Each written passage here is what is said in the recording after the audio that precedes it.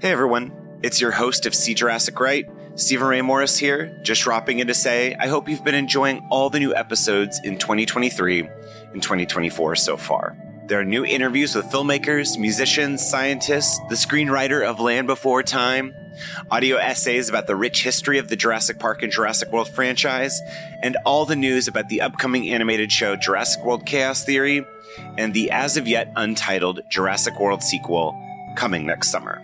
I really need your help supporting the show right now, and you can do that by leaving a tip and or giving a monthly follow on Patreon, patreon.com/SeeJurassicRight. There are $1 and $5 tiers, but more is coming. Sharing the show, giving 5-star reviews in Apple Podcasts, and liking and commenting on social at Stephen Ray Morris on Instagram and Twitter goes a long way to help boosting the show's visibility again online in this new era. I'm an independent podcaster, and your support is so important and means the world to me in keeping this podcast running. Link to the Patreon is in the show notes. Hold on to your butts. Thank you. And now on to the show.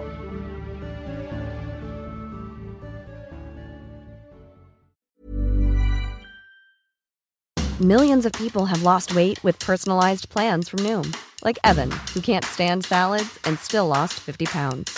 Salads generally for most people are the easy button, right? For me, that wasn't an option. I never really was a salad guy. That's just not who I am. But Noom worked for me. Get your personalized plan today at Noom.com. Real Noom user compensated to provide their story. In 4 weeks, the typical Noom user can expect to lose 1 to 2 pounds per week. Individual results may vary. Hiring for your small business? If you're not looking for professionals on LinkedIn, you're looking in the wrong place. That's like looking for your car keys in a fish tank. LinkedIn helps you hire professionals you can't find anywhere else, even those who aren't actively searching for a new job but might be open to the perfect role. In a given month, over 70% of LinkedIn users don't even visit other leading job sites. So start looking in the right place. With LinkedIn, you can hire professionals like a professional. Post your free job on linkedin.com/people today. And I think that it's just been my comfort thing, like forever. Someone mentions anything about dinosaurs and I'm like, boom, you're a person I can talk to. Boom, this is comfort. 1, 2, 3, 4. Filled with awe and fright, see Jurassic Right. Bathed in amber light, see Jurassic Right. See Jurassic Right, right, right. See Jurassic Right, right, right. See Jurassic Right. Right, right, see Jurassic Right, see Jurassic Right, see Jurassic Park. Hey everyone, Stephen Ray Morris here, and welcome to See Jurassic Right. I love you, I miss you, and I am shaking with how excited I am to share this interview with Australian songwriter and musician Ruby Fields. Her name is Ruby, and it's also the name of her band. First, a little background info. I was introduced to the Ruby Fields song Dinosaurs pretty much immediately when it dropped back in September of 2018. My rad friend Sophie, doctor and a DJ, of course had to share this song from her fellow Aussie. I used to love dinosaurs when I was a kid. I wasn't afraid, I was brave and courageous with everything I did. Obviously, I was going to be obsessed with this lonely rocker that name drops Jurassic Park and contains themes about losing touch with your inner child. Everyone knows I love a good cry, and I show the song to anyone I know with a sense of urgency you have when something like speaks so specifically to you, as if when showing this to people, you're saying, if you get this, you get me. In the ensuing years, Dinosaurs would go on to go platinum and be streamed on Spotify over 13 million times. A lot of people like dinosaurs, it turns out.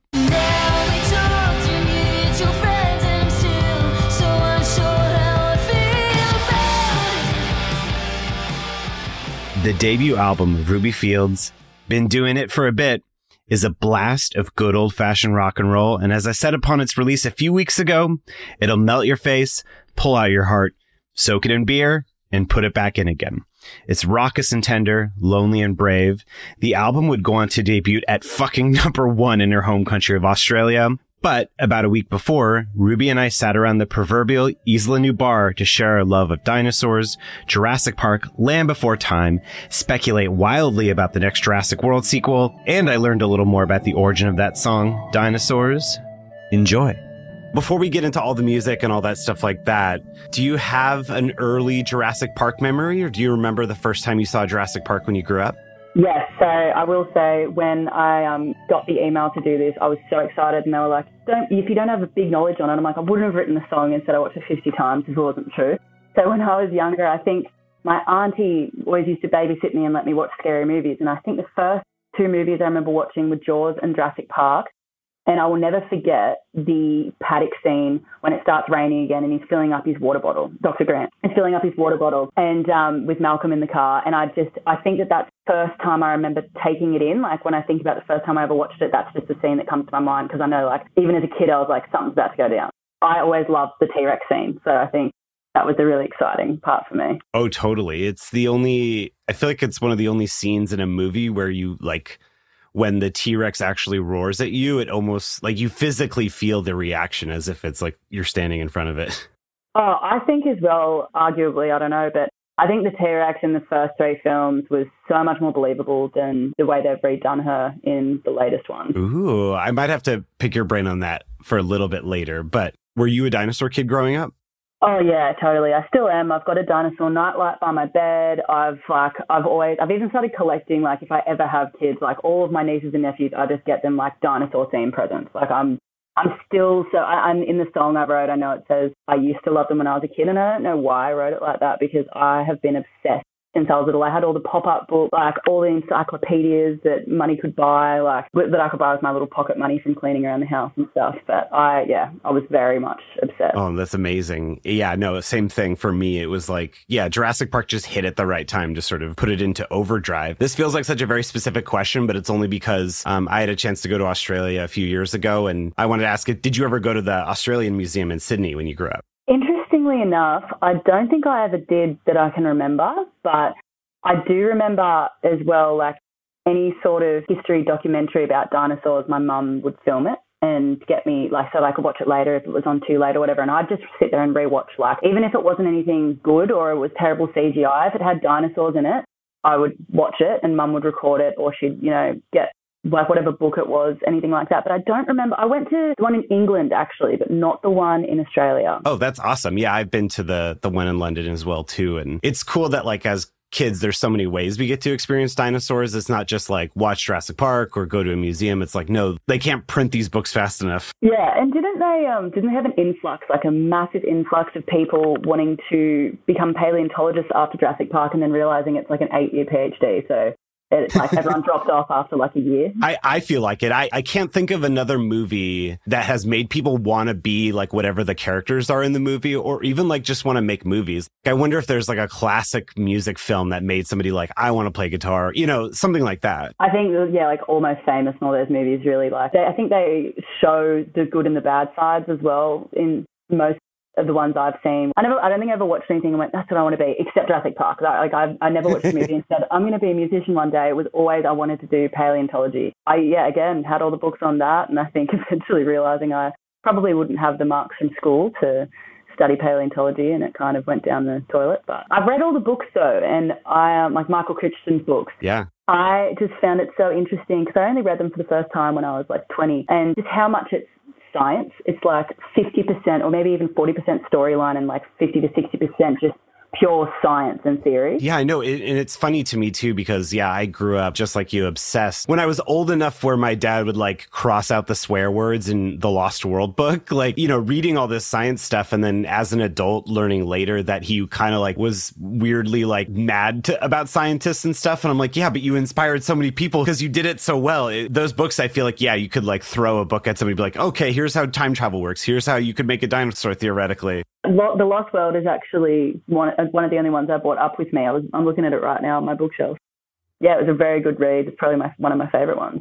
Did you watch The Lost World or Jurassic Park 3 in theaters, or were those also, on TV or whatever as a kid? Yeah, they were like all three at my auntie's place. And I remember she had an apartment and she lived on her own, and it just felt like this little box in the sky that was just where I watched all these movies and like kind of gained this probably like sense of culture, like film culture in a way, because I just watched every horror movie or action movie or like, you know, animal-based movie, anything that had like beasts in them. I just really loved anything sci-fi. Obviously, I'm a massive nerd, but with Jurassic Park, I just dove head first, and I will never forget seeing every one of them for the first time at her place. And I used to hate The Lost World as a movie, I think, because Dr. Grant wasn't in it when I was younger. And I always loved Dr. Grant. I was the biggest Dr. Grant fan. I wanted to be him more than anyone else in those movies. And I just thought he was level-headed and like this grumpy guy. And I just, always loved him. So then when he came back in Jurassic Park 3, I got so ridiculously excited. So I think in ways, nostalgically, 3 is kind of like a funny favorite for me because it has, you know, the island and the plains and everything when it's all gone wrong. But the first one will always be the best. Yeah, you're talking to the right person when it comes to JP3. There's just something so much more playful than Lost World. And I think as a kid and even now growing up, it's like I kind of really enjoy Grant just being so grumpy and being so over it and just this sort of almost like Coen Brothers level. Like everyone is just incompetent, but like it's still a good time and they still manage to talk about some interesting things. And I don't know what it is about The Lost World, but I'm with you. Like I do think it's a good movie, but I'm also like I just returned to JP3 out of those 2 Jurassic Park sequels. Yeah, and I think as well, even with JP3, I started watching Shameless after, like as an adult, and I was like, oh my god, that's the guy. I knew him as the guy from Jurassic Park 3. And I went and rewatched it again after that, and I couldn't not see him as Frank Gallagher. And I was like, oh no, this is ruined, almost ruined JP3 for me. But it's and I remember there was a maybe it was a PSP game. I think PSP was well before its time. You know, like the Switch came out and stole its thunder from like 12 years ago. But I think there was a JP3 game on the PSP. I just distinctly remember the pterodactyl scene in it. Oh my gosh, my video game Jurassic knowledge is kind of lackluster. You just made me think so much of like William H. Macy, and I feel like almost his character in JP3, like I could see him almost like taking advantage of the fact that he survived dinosaurs and like maybe his tile business. Get your tile done from the guy who's, you know, attacked a Spinosaurus or whatever. I never thought about like where are they now sort of thing in the Jurassic Park universe. Actually, one I'd love to ask you, because I felt so cheated in JP3 when Ellie and Dr. Grant weren't together. And I don't think they ever explained why. Because in Jurassic Park 1, Malcolm goes, are you guys together? And he goes, yes, we are. So I don't remember if it was ever explained or if there was some other like BTS thing. Yeah. My theory is Ellie Sattler is my hero. Dr. Ellie Sattler is my hero, excuse me. And in a way, both of them are still fascinated with dinosaurs, but I feel like weirdly, like Grant, I feel like JP3 is about him learning to love dinosaurs again. And it almost feels like because he like couldn't get over that, maybe that's why they broke up or something. I don't know. It is one of those things where because Laura Dern and Sam Neill are returning for this 3rd Jurassic World movie, how do the current filmmakers interpret JP3? Is Jurassic World Dominion going to open up with Ellie and Grant back together because that's sort of the nostalgia and that's what we all want? Or are they going to like double down and like, is Grant's life going to be ruined, you know, by the time we see him now, you know, almost 20 years later? I feel like he'd be like a full doomsday kind of guy and he wouldn't have like left his house in, you know, 40 years. Like I feel like every Jurassic Park film is incredible as they are for us to watch in the universe are absolutely traumatic. Like there's nothing you could even kind of compare that to in a way.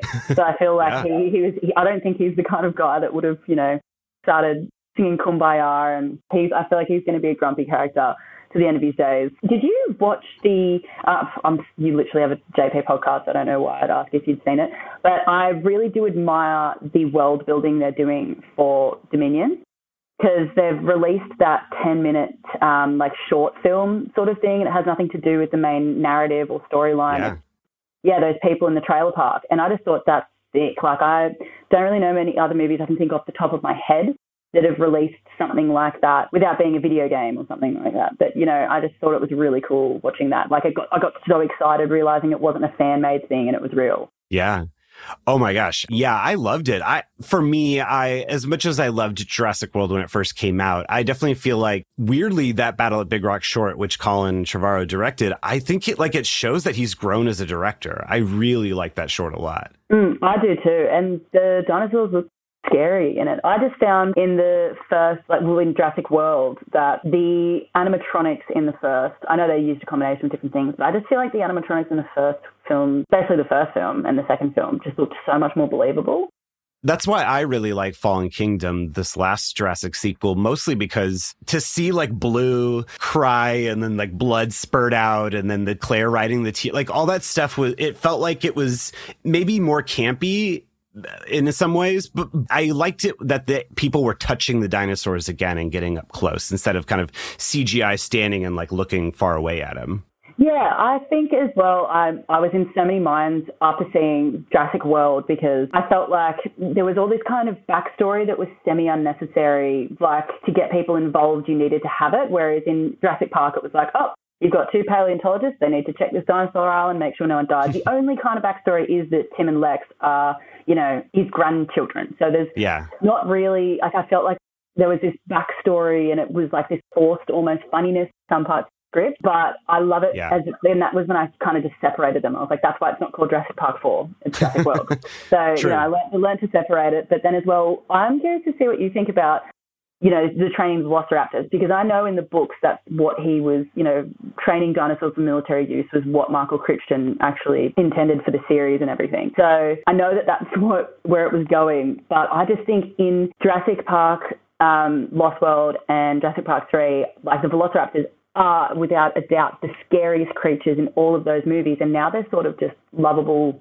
puppies, almost, in the newer series. That's the thing, because there is a lot of talk of like, well, they're still scary. Yeah, I feel the same way that you do, where to me, like, watching Sequest, where there's like a dolphin that like was trained to do stuff and, all that really cool science fiction-y, like you said, stuff where like this is actually in a way more realistic for this kind of story and world, because, in our world, we do train animals for war and for things. But I'm so curious about Dominion as well, too, in that sense. Supposedly, if Blue's the only raptor left, I don't know how you make them scary if you give them a connection to people, Yeah, and I feel like in the latest two films as well, in Fallen Kingdom and Jurassic World, that it kind of was obviously a similar narrative, like invent new dinosaur, hybrid thing, it gets loose, kills lots of people.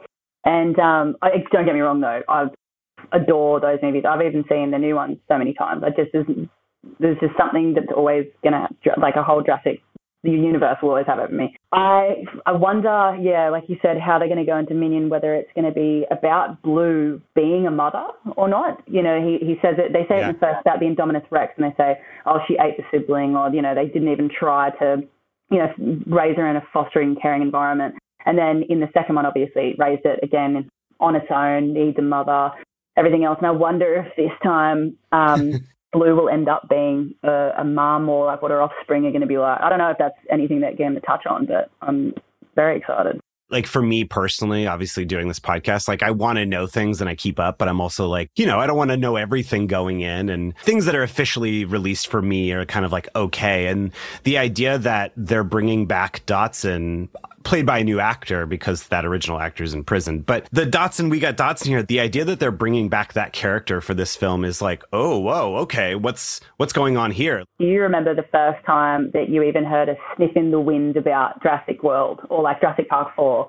Because I remember seeing a concept trailer and finding out that it was actually real. And I will say that my favorite part of Jurassic World is being able to see what the park actually would have looked like, because it's so exciting. And you're right, it exists in what our universe would make it. It's about how much money you can make from a ticket. It's on an island. You've got to get this, you've got to get that. You've got to stay in a hotel. And then it's all these experiences on tablets and everything, which, again, I would pay all the money in the world to go and see that. But I loved it for that. But then finding out that Dr. Grant and Dr. Sattler were coming back for this last one, I was like, what does it mean? Or is it going to be a Jeff Goldblum style? Would you call it a cameo, Jeff Goldblum, in Fallen Kingdom? I would only say it's not a cameo just because I feel like his sort of like dreamy, what do you call that? Like a reverie, like a poem that he kind of does at the end of Fallen Kingdom, to me is so beautiful and so cool. Yeah. The monologue, I suppose. Yeah. The monologue. Sorry. Yeah. Yeah. I agree. He's definitely a main character in my heart always. I wonder if they're going to bring back Grant and Sattler as well in a similar way, or if it's going to be a full scale adventure. I think it's definitely going to be more, if only because, and to call back to Battle at Big Rock, I was very lucky that they did one theatrical screening here in Los Angeles. So I got to see it on the big screen. Ooh. And that was the event where Laura Dern literally like pranked us all and like jumped out and was like, hey, I'm going to be in this movie again and I'm not going to be a cameo. But like to me and like the crowd, we were like, what? She's not going to just come in for 5 minutes, I don't think. Oh, that's so exciting. Wow. I can't believe you got to go see it on the big screen. And oh, God, that sounds like my dream. Just hearing your thoughts about it, I'm like, if they showed this on the big screen, like people would like love it. I was going to say as well, when Chris Pratt put up the competition to the charity that you could be, like, it was one for the highest bidder and one was a random selection for charity to be in the film and be eaten by a dinosaur. And I remember I tried so hard and so many times to get that. Now I was sitting there commenting on it shamelessly, being like, I have a song called Dinosaurs. I'm obsessed with Jurassic Park. Like, I'd be a great contender. I'm not a very good actor, but I'll try. I was desperate. No, I mean, I definitely tried. I mean, to be eaten by a dinosaur in film, I mean, come on, you know? Oh, it's like, I don't know if for some reason it popped into my head then how the Indominus dies at the end of Jurassic World. And I don't know why this has popped into my head, but I remember leaving the theatre and hearing the people behind me say it too, because I said it to my friend that I went to the movie with, that he was just like full Samuel L. Jackson from Deep Blue Sea. Yeah, by the, the shark, like, so it was like a megalodon, but yeah, obviously, so I heard like 2 other people say it when I walked out of cinema. I could hear someone say Deep Blue Sea or Samuel L. Jackson, which is funny as well, because obviously Samuel L. Jackson was in Jurassic Park 1. Yeah. But I thought, I don't know why that popped into my head then. I recently rewatched it, and I kind of feel like that movie was better than people give it credit for. That and Anaconda. I don't know if you watched that one too, growing up. Any movie with a giant animal or anything, I was all over it. It feels like that was like such a thing. I want them to bring it back, you know? And not just like on like Sharknado and stuff. I want it to be like more elevated, you know? Because the cast for all those movies were so good. I mean, even like Twister, you know? Yeah, I loved even movies like Day After Tomorrow, like even Weather Anomalies, things like that. I loved all those films. Oh, like King Kong, for instance, like that came out in 2005, around the time, I think, of Two Towers, and Peter Jackson directed it. And that was an A-star cast, and I personally think was a really good movie, but my partner recently watched it and he was like, what was he doing? And I was like, I think if you've seen all the Lord of the Rings, it kind of gives you a weird appreciation for King Kong, like his version of it, because you're used to the 3-hour movie running time anyway, but it's like all the slow-mos and the close-ups. But I think he did a really good job of making like a big beast animal movie, because there's obviously 3 T-Rexes in that movie as well, which is why I loved it. No, I would love to revisit it. I don't know why I have. I actually have a Universal Pass here in Los Angeles, and I'm always riding that 3D experience that is in the studio tour, and it's always a blast. Yeah, my partner has been there to that exact one, and he was like, I've never seen the movie though. And I was like, oh, you got to watch the movie. I was like, it's got T-Rexes in it. I know, I need to watch. I've never watched the extended edition of that movie. Maybe there's more dinosaur content. Yeah, I don't think I've watched the extended version, but then again, I might have, because I specifically remember having the DVD for it when I was younger. This is King Kong, and it had like, one of those pop-up open DVD cases and everything, and I used to watch like all the special features and everything on every DVD we had, especially if it was something to do with dinosaurs. Oh my gosh. The extended editions were like, for Lord of the Rings, were like a film school Bible for me growing up. Yeah, I have seen like because I don't have any of those on DVD here, but I have seen and got like rinsed YouTube for every BTS thing that I could find. Like I'm a massive nerd as well. I've got an Elvish tattoo. That was my first one I got when I was 15. So that's so cool. I don't have any Lord of the Rings tattoos, but I definitely would get a dinosaur one. Well, that's like a funny thing. I actually don't have a dinosaur tattoo yet, but a lot of people, because I do all my artwork for my singles and things like that, and drew the dinosaur on the cover of the song Dinosaurs, and a lot of people have actually sent me that they got that tattooed, but yeah, I haven't. I'm trying to think of the right one. I know I'm going to get a very special dinosaur tattoo, but just got to think of the right one. Of course. I mean, but that's incredible. And I mean, I was going to ask, or I meant to ask earlier, what is your favorite dinosaur? It's funny, as soon as you said that, I was just about to say because I feel like it's a double question, like what one do you think you would be, or what's your favorite dinosaur? I think my answer is the same to both, that I would probably say Velociraptor, because I love a T-Rex, but I'm thinking form and function here, and I just love Velociraptors because they can be kind of lone wolves, but they can also be a pack, like hunting animal, and I think that they're quite, I just think I admire them so much for their intelligence. that I have always just thought that that's probably my favorite dinosaur. And then I've done a couple different quizzes online, and most of them do end up saying Velociraptor. The only time it didn't, it said, I think, Triceratops. And that just took me back to Land Before Time. And I think Sarah was like my least favorite character, so I was devastated. But yeah, no, I would say Velociraptor. What about you? In Jurassic Park, it's the Parasaurolophus, the duck-billed dinosaur. I like that they're in every movie. They're even in the Battle at Big Rock credits. So like they're the only consistent dinosaur in the Jurassic movies other than the T-Rex and the Raptors. Do you remember the other movie? I forget who released it. I feel like it might have been Universal as well, but it was called Dinosaur. And it was like the T-Rexes didn't speak, but all the other animals did. Oh, I think it was a Disney movie, actually. Like, it was like their first like CGI one. Yeah. And it was... there was like lemurs in it. I haven't seen this movie since I was a kid, but I do remember seeing it in theaters. Yeah, that was one of my other favorites, not nowhere near as close as the Jurassic Universe, but that was always another great option if I was in the dinosaur mood and I'd just watched everything like 50 times already. I loved that one, but I forget what those dinosaurs are called. Oh, the Predator, Carnotaurus. Oh, no, it's the one that the main character... Oh, yeah, you're right, the like Iguanodon? Iguanodon, yep, that's exactly what they are, yeah. And I don't remember seeing too much of, like maybe even any of them in the Jurassic Universe. No, yeah.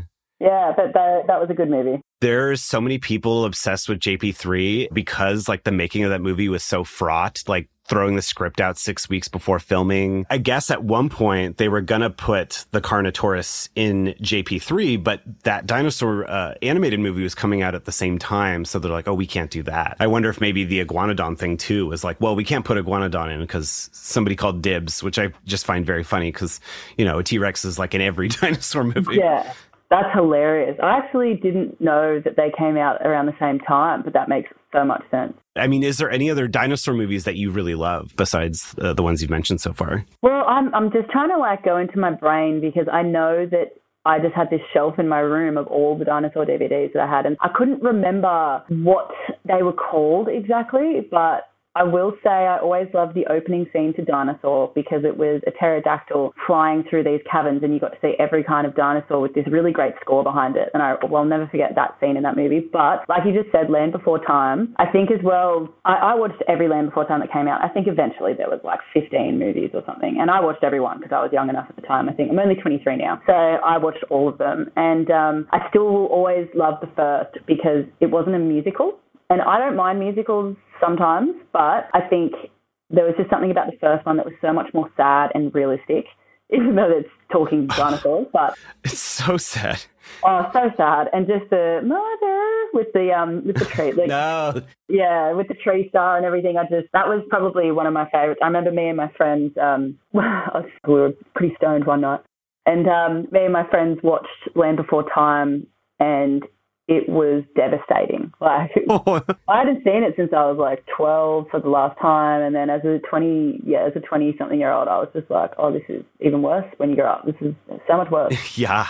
I recently made a case that I think Land Before Time 2 is legitimately very good. I didn't realize this because I think I have more nostalgia for the first one, but I realized talking to people that there was a lot of love for Chomper, and also that Land Before Time 2, and they did this before Lost World with this notion that, yeah, dinosaurs are animals. You know, the scary T-Rex in the first one, it has a wife and a kid. Like, to me, that was such a like mind-blowing notion, and I kind of love that as far as like kids movies, like, hey, this character you think is this big bad villain, well, it's not that black and white, which was cool. I actually, like, I still love all the first few ones, especially like what you said, Chomper. Like, Chomper! Love Chomper, and I love the egg nappers as well. They were only in the second one, I think. They were eggs! Oh my gosh, that's so funny. And then I think, look, the songs in that one are good too. Friends for Dinner.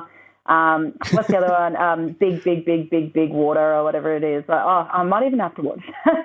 I know so many songwriters and musicians hate being suggested things, but I mean, if there's ever a time for a Land Before Time covers album, I think this is your moment. I mean, just eggs alone. Eggs, what will we? Oh it's my God. So I absurd. literally forgot about that. So funny.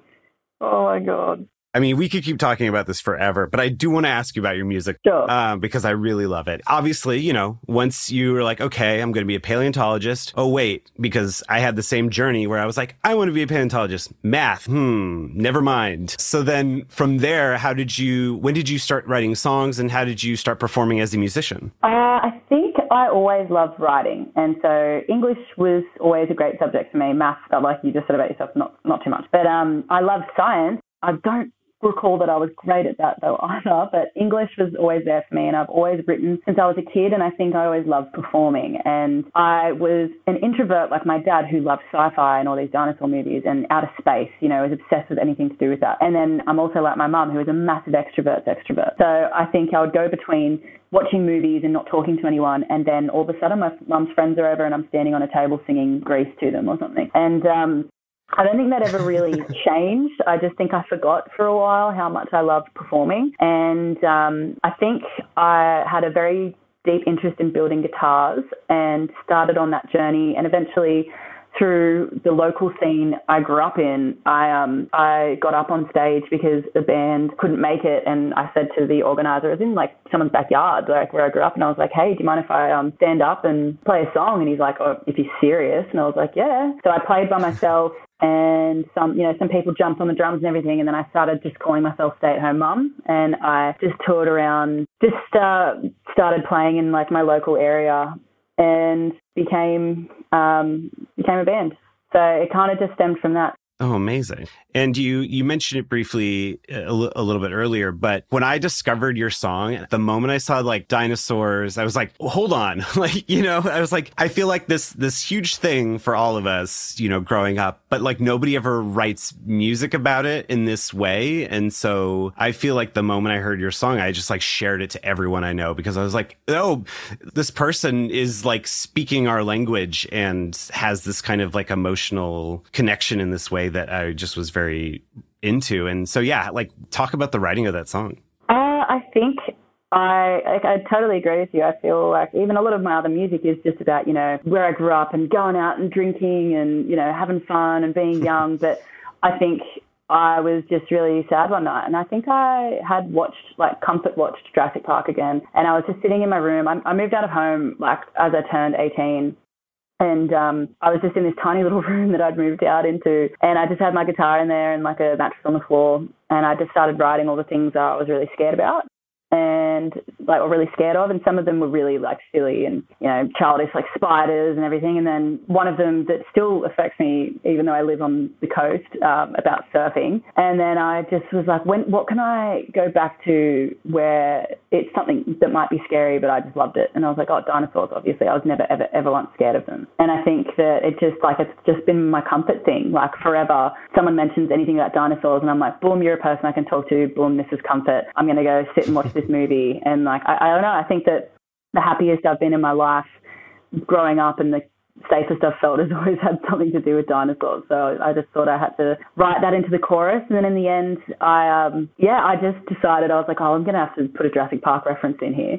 And just ended up at the end of it going like, oh, you know, I'm just going to sit at home cancelling plans with my friends and watching Jurassic Park for the 50th time. And I played it for my bandmates that I have now, and they're three of my best friends I grew up with, and they were like, oh my God, let's put this on like the EP. And I was like, we don't really have time to record it.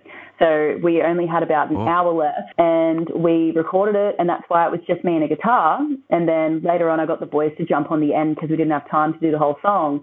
And it kind of just worked out that it was this a cappella, you know, lullaby in some sort of way, and then the boys come in for, you know, 10 seconds at the end in this big blowout. And my team were like, yeah, no, that's not going to be a single. It's too weird and different. Like, we're not going to use that. And I was like, well, for once, I'm going to insist that this might be a good idea because it's something different. And it worked. And it just occurred to me, like, talking about the structure of the song, because, I mean, in a way, that's kind of like Jurassic Park, the movie, where, you know, for the first, 30, 45 minutes, you're kind of like just learning about the story and kind of getting the stakes and the emotion and the setting. And then it's really kind of, it just kind of blows out and goes out from there. So the song in a way kind of matches the same kind of thematic structure as the movie, which is really cool. Yeah, it just popped into my head that, because obviously I love John Williams. If there was one composer I could watch, I've seen Hans Zimmer And that was amazing, but it's just, until I can like hear all of the most nostalgic scores from my childhood. Oh. But I was just thinking, because I've just moved a piano inside to our dining room, and I was like, after this, I've got to like put a note aside to learn the Jurassic Park score, like the main theme on piano. And I was just thinking then, I was like, I've got to be ADHD, and I was just sitting there going, it'd be like C-A-C, B, like I was just sitting there going, what would that be? I was so excited for this chat today, because I don't think I've spoken to someone else that really loves dinosaurs as much as I do, that I have around me. Yeah, there's just something, again, when I just first heard the song, I was like, oh, wow. So, like, it was just so cool to hear someone articulate it in this way, because it is this kind of thing where, like, you know, for me, it is this like connection to like a feeling of home. And so it's one of those things where it's, at least here in LA, they'll like show Jurassic Park like on the big screen a lot, like, oh, just, you know, like, or pre-pandemic, they'll just like, you know, we're just showing Jurassic Park on a Sunday at like, you know, one of the smaller like theaters. Oh, like, want to go see it, you know, outdoors or whatever. And it's like, I don't want to cry in front of all my friends, you know, like, I just like it because it just means so much. I was just thinking about, that moment again of just how good the first movie was, especially in terms of structure. Like, oh, sorry, I just keep getting distracted thinking about Jurassic Park now. I was just thinking that they did all the Harry Potters, like I think it was like one every year. They would do it in the Opera House and things over here, and I never got to see it because I was always away or I couldn't afford it or something at the time. And they did something like that. I don't know if it was John Williams or not, but it was the exact same thing where you would you'd watch the film with the live score. I just think something like that would be incredible. But even seeing Hans Zimmer, I think listening to Lion King and to Pirates of the Caribbean and things like that, and it's just like, I can't believe I'm sitting here listening to something that's so ingrained in my brain, and it's not through a television. I'm actually listening to all of these instruments right now together, creating a sound that I could recite backwards. It's just amazing. I don't know. I can't remember. This was probably like maybe even like 10 years ago when like 3D movies were a thing, and they like redid Lion King in 3D. And it was very funny because I went to a theater. It was like a Friday night. It was, you know, mostly adults because it's like a Friday night, you know, or at least like late teens adults. And like, during the course of the movie, everyone slowly started just singing along. Like, it was just sort of like, you know, with the opening, and then by the time, like, I just can't wait to be king, like, everyone was just like, who cares? We're singing along. Like, it was such a joyous occasion. Yeah, like, when I went to see Hans Zimmer, I think it was at Acer Arena in Homebush in Sydney, where I used to live. And he brought out the original singer and lyricist of the Circle of Life. Yeah, and it was like, he went from like Angels and Demons or Inception or something to like the sun coming up over the stage, and the guy just walks on and just starts singing, and everyone in the audience was like jaw dropped. It was incredible. But the one song I really wanted to hear was Oogway FM from Kung Fu Panda 3. I have to say, he elevated that movie, like those three movies, so much with his score. Yeah, it's crazy how much music is an important part, because as soon as you go da da da da da, it's like, oh, Jurassic Park. Like, it's just such an important part of what makes that movie so nostalgic and like instantly a classic, you know? No, I mean, yeah, I can't even, I feel like honestly half the reason why I have a Universal Studios pass to go is even when the ride here was closed, because they did a Jurassic World like sort of refurbishment to it and updated it, there was like about a year where the ride wasn't running, but like they were still playing the theme. So it's like even just kind of like sitting there, like going for lunch or whatever, riding the Mummy, Transformers, but then just coming out and just hearing the like, dun, dun, like you're just like, man, my day is just, I feel so good right now, you know, like. It's so funny you say that, because you sound so much like me. I actually just moved up to like near a place called the Gold Coast, which is near Queensland. And it's where like the three biggest theme parks are in Australia. So me and my partner actually have like yearly passes to go whenever we want. And yeah, maybe it takes away some of the novelty, but especially like Movie World, what we have over here is absolutely nothing compared to what you guys have over there. But still, walking through Movie World and hearing all the theme songs to everything, and, you know, all the overly cartoonish kind of like bars and cafes and everything. I'll never not love it. And, you know, we're joking about having to have kids so that you can like get into all the kids stuff. I'm like, I'll do it. I don't care. I have no shame. This is me nurturing my inner child. Of course. Yeah. We can't let go of that. Like, I mean, it was Australia, actually, that trip was what got me inspired to sort of, anytime I travel, whether it's for work or for fun, I always want to like stop by, and see the dinosaurs. Yeah, because I was going to say, it's so funny. I've never been anywhere. I've been to a couple of museums in Australia, but never to anything that had dinosaurs. But I remember, again, in London going to see... have you seen the huge T-Rex? They had, the life-size T-Rex they have there? Oh, my God. I remember standing in front of it. And even though I know those things don't exist anymore, it was like Jurassic Park come true for me, for a second standing there. And I remember standing directly in front of it as it kind of moved. And I remember my heart went into fight or flight. It was oh my gosh, this is so realistic. This is what it would, because I've always imagined as a kid, the size of a T-Rex. And I always used to be in my bedroom and imagine the scene from Lost World in San Diego where, he's in a backyard drinking or eating the dog or whatever. And I was like, how big are they? Are they going up to the second story? Are they bigger than that? And then it was this moment standing there looking at it going, oh, yeah, you're big. They just updated the ride here again and there's a full-size Indominus. And whoa.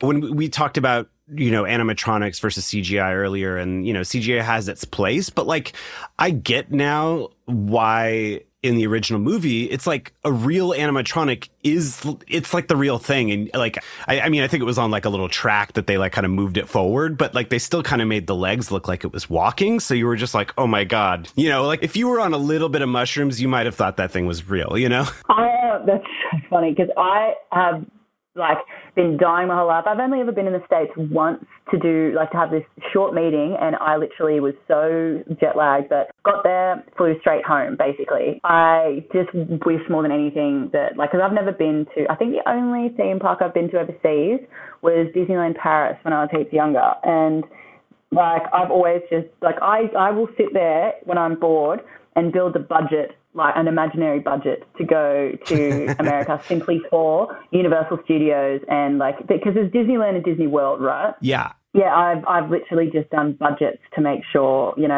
one day I'm going to get there. I know where I'm going to stay. I know what I'm going to do. I know which rides I'm going to go on. I just get obsessed with the idea, especially Universal. That Jurassic Park ride and the Jaws ride was always my dream.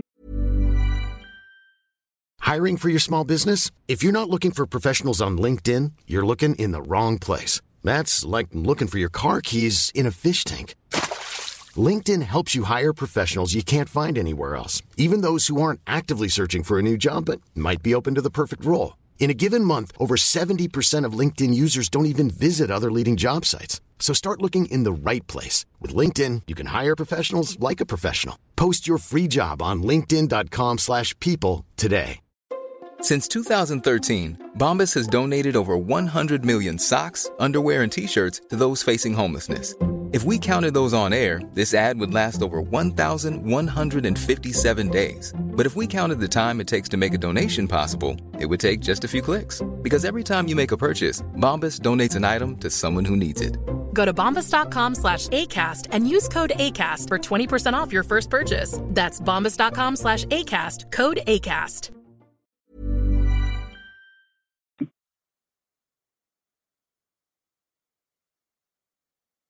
Obviously, quarantine and all the pandemic and all this stuff. Were you making an album before that? And then, during COVID, did you come up with an album, basically? I actually we recorded the album at the beginning of the pandemic. So we recorded the demos and everything in October 2019, right before the pandemic sort of hit, I suppose. It hit us in March 2020 in Australia. So we just basically started recording our album. So really it was, we've just been sitting on it and waiting for a time where we can tour it, because I feel like a lot of Ruby Fields is the live aspect. It's us joking around on stage. It's the accessibility and the sense of humor about everything and the realism of it all, and relatability, I'm trying to say. And, we're three best friends. We all have lived together for so long, and you can see that on stage. And we were it's not going to be worth releasing the album, because I know obviously a lot of people overseas, we won't be able to run over and play a tour, but it's quite important for us to be able to tour at the same time. So we wanted to wait. And I think now the rest of the world's catching up and we're a little bit behind at the moment, which is really disappointing with the jab rollout and stuff like that. So hopefully very soon we can come overseas and play shows and tour the album. Yeah, I mean, all the songs of this new album, just even I was going to say like Worms or something like that. Like I could just see that being like live, you know, just everyone saying, go fuck yourself, like in the audience. Like that would be the coolest thing. Well, we've actually played it a sneaky few times live at the smaller shows that we've been able to put on. COVID Save over here, and it's just our favourite. Like, no one needed to know the words. It was literally a song I wrote that started as an apology to my guitarist because we'd just gotten drunk and mad at each other the night before. And we usually are too stubborn to apologise, so we write songs for each other.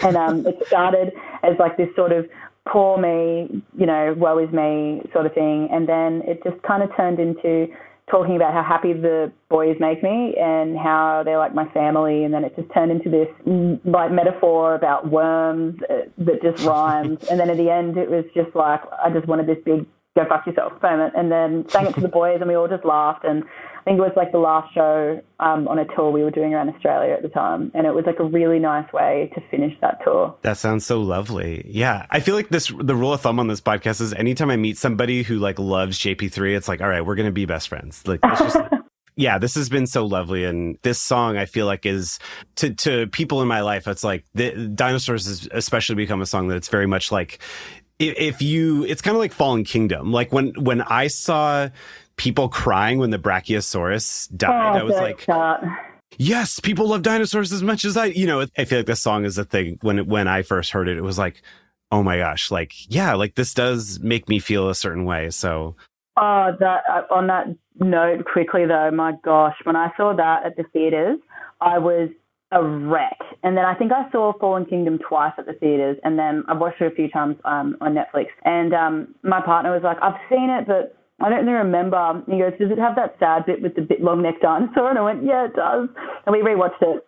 And we were both, I think he like started crying because I was crying so much. I can't help it as soon as I see it. And he's like, it didn't really happen. I'm like, but it did all those years ago when there was asteroids coming. And I was just like, it happened once. And then he was just like, oh my God, get over it. And I was like, no, I couldn't. That gets never. me every time. We'll never get over it, until we can build a time machine. This has been so incredible. Thank you so much for chatting with me. No worries at all. It was such a pleasure to meet you. I'm not going to lie, I did like a deep scour, and obviously another fellow Jeff Goldblum fan. So I was like, okay, this is going to be unreal. Well, okay. So I have one last question, which is, when was the last time you actually watched Jurassic Park? It actually wasn't too long ago. I often get pretty bad cramps, and so my partner knows to put a comfort movie on when that happens. So maybe like a month ago. And we've been best friends for 7 years, but together we've watched it a lot. And so I'd say maybe a month ago. I also imagine if you're touring, like that would just be a movie that would be on all the time. Yeah, it's that or Lord of the Rings, things like that. We just kind of keep on always. I would love to talk to you again more about all this good stuff. Yes, please. And, if we ever make it over there, I would love to have a personal guide around Universal. Sign me up. There in an instant. You will have, a time at Universal 65 million years in the making. Okay. Amazing. Thank you so much.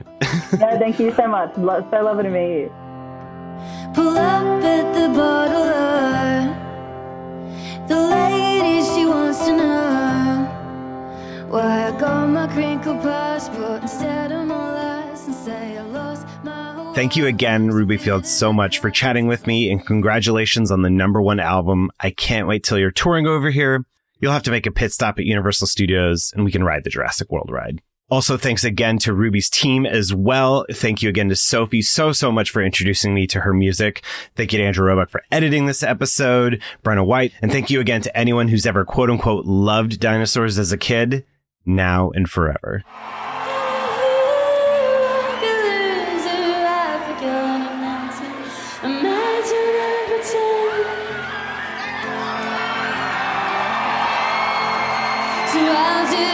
Jurassic Park, benefit to your time, avoiding plans are made with my friends.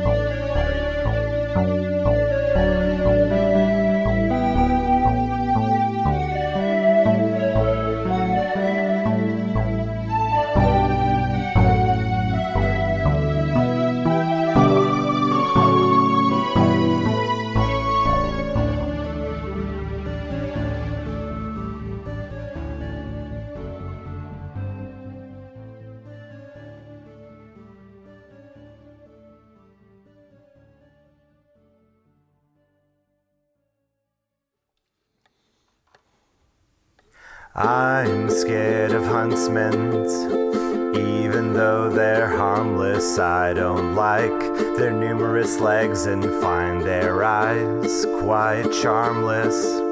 And I'm scared of falling, not the jump, just the landing. A parachute is fine as I still end up standing.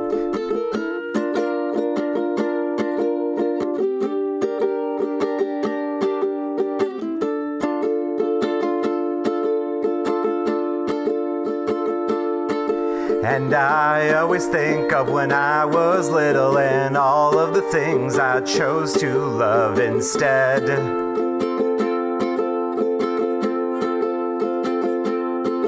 And I used to love dinosaurs when I was a kid.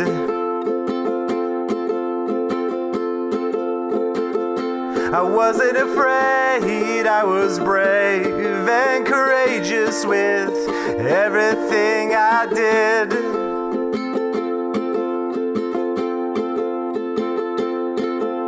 And I'm scared of the fact I've been to more funerals in my life than weddings. I've lost some close mates of mine, and I'm scared of surfing, held underwater, choking. Am I trying to impress you? Is it working, acting blokey?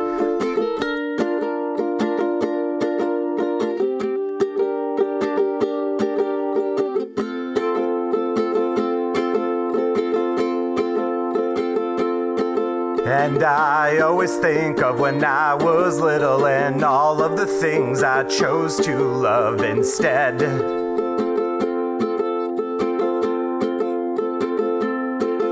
And I used to love dinosaurs when I was a kid.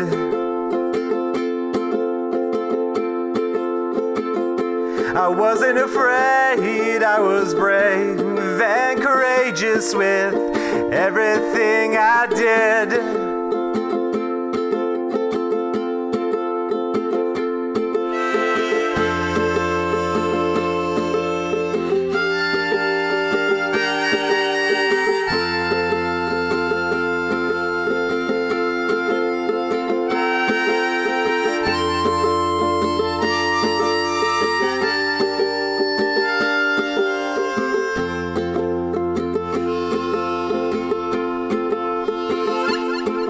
And I used to love dinosaurs when I was a kid.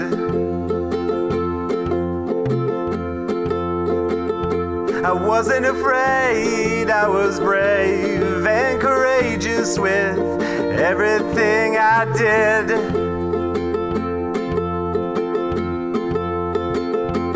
And I feel like a loser. I've forgotten how to imagine and pretend.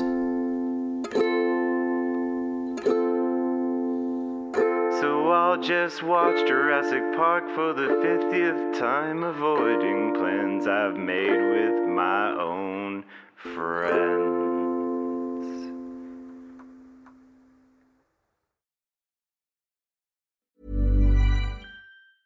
Planning for your next trip? Elevate your travel style with Quince. Quince has all the jet-setting essentials you'll want for your next getaway, like European linen, premium luggage options, buttery soft Italian leather bags, and so much more. And is all priced at 50 to 80% less than similar brands. Plus, Quince only works with factories that use safe and ethical manufacturing practices. Pack your bags with high-quality essentials you'll be wearing for vacations to come with Quince. Go to quince.com/pack for free shipping and 365-day returns. Imagine the softest sheets you've ever felt. Now imagine them getting even softer over time. That's what you'll feel with Boll & Branch's organic cotton sheets. In a recent customer survey, 96% replied that Boll & Branch sheets get softer with every wash. Start getting your best night's sleep in these sheets that get softer and softer for years to come. Try their sheets with a 30-night guarantee. Plus, get 15% 15% off your first order at bowlandbranch.com. Code BUTTERY. Exclusions apply. See site for details.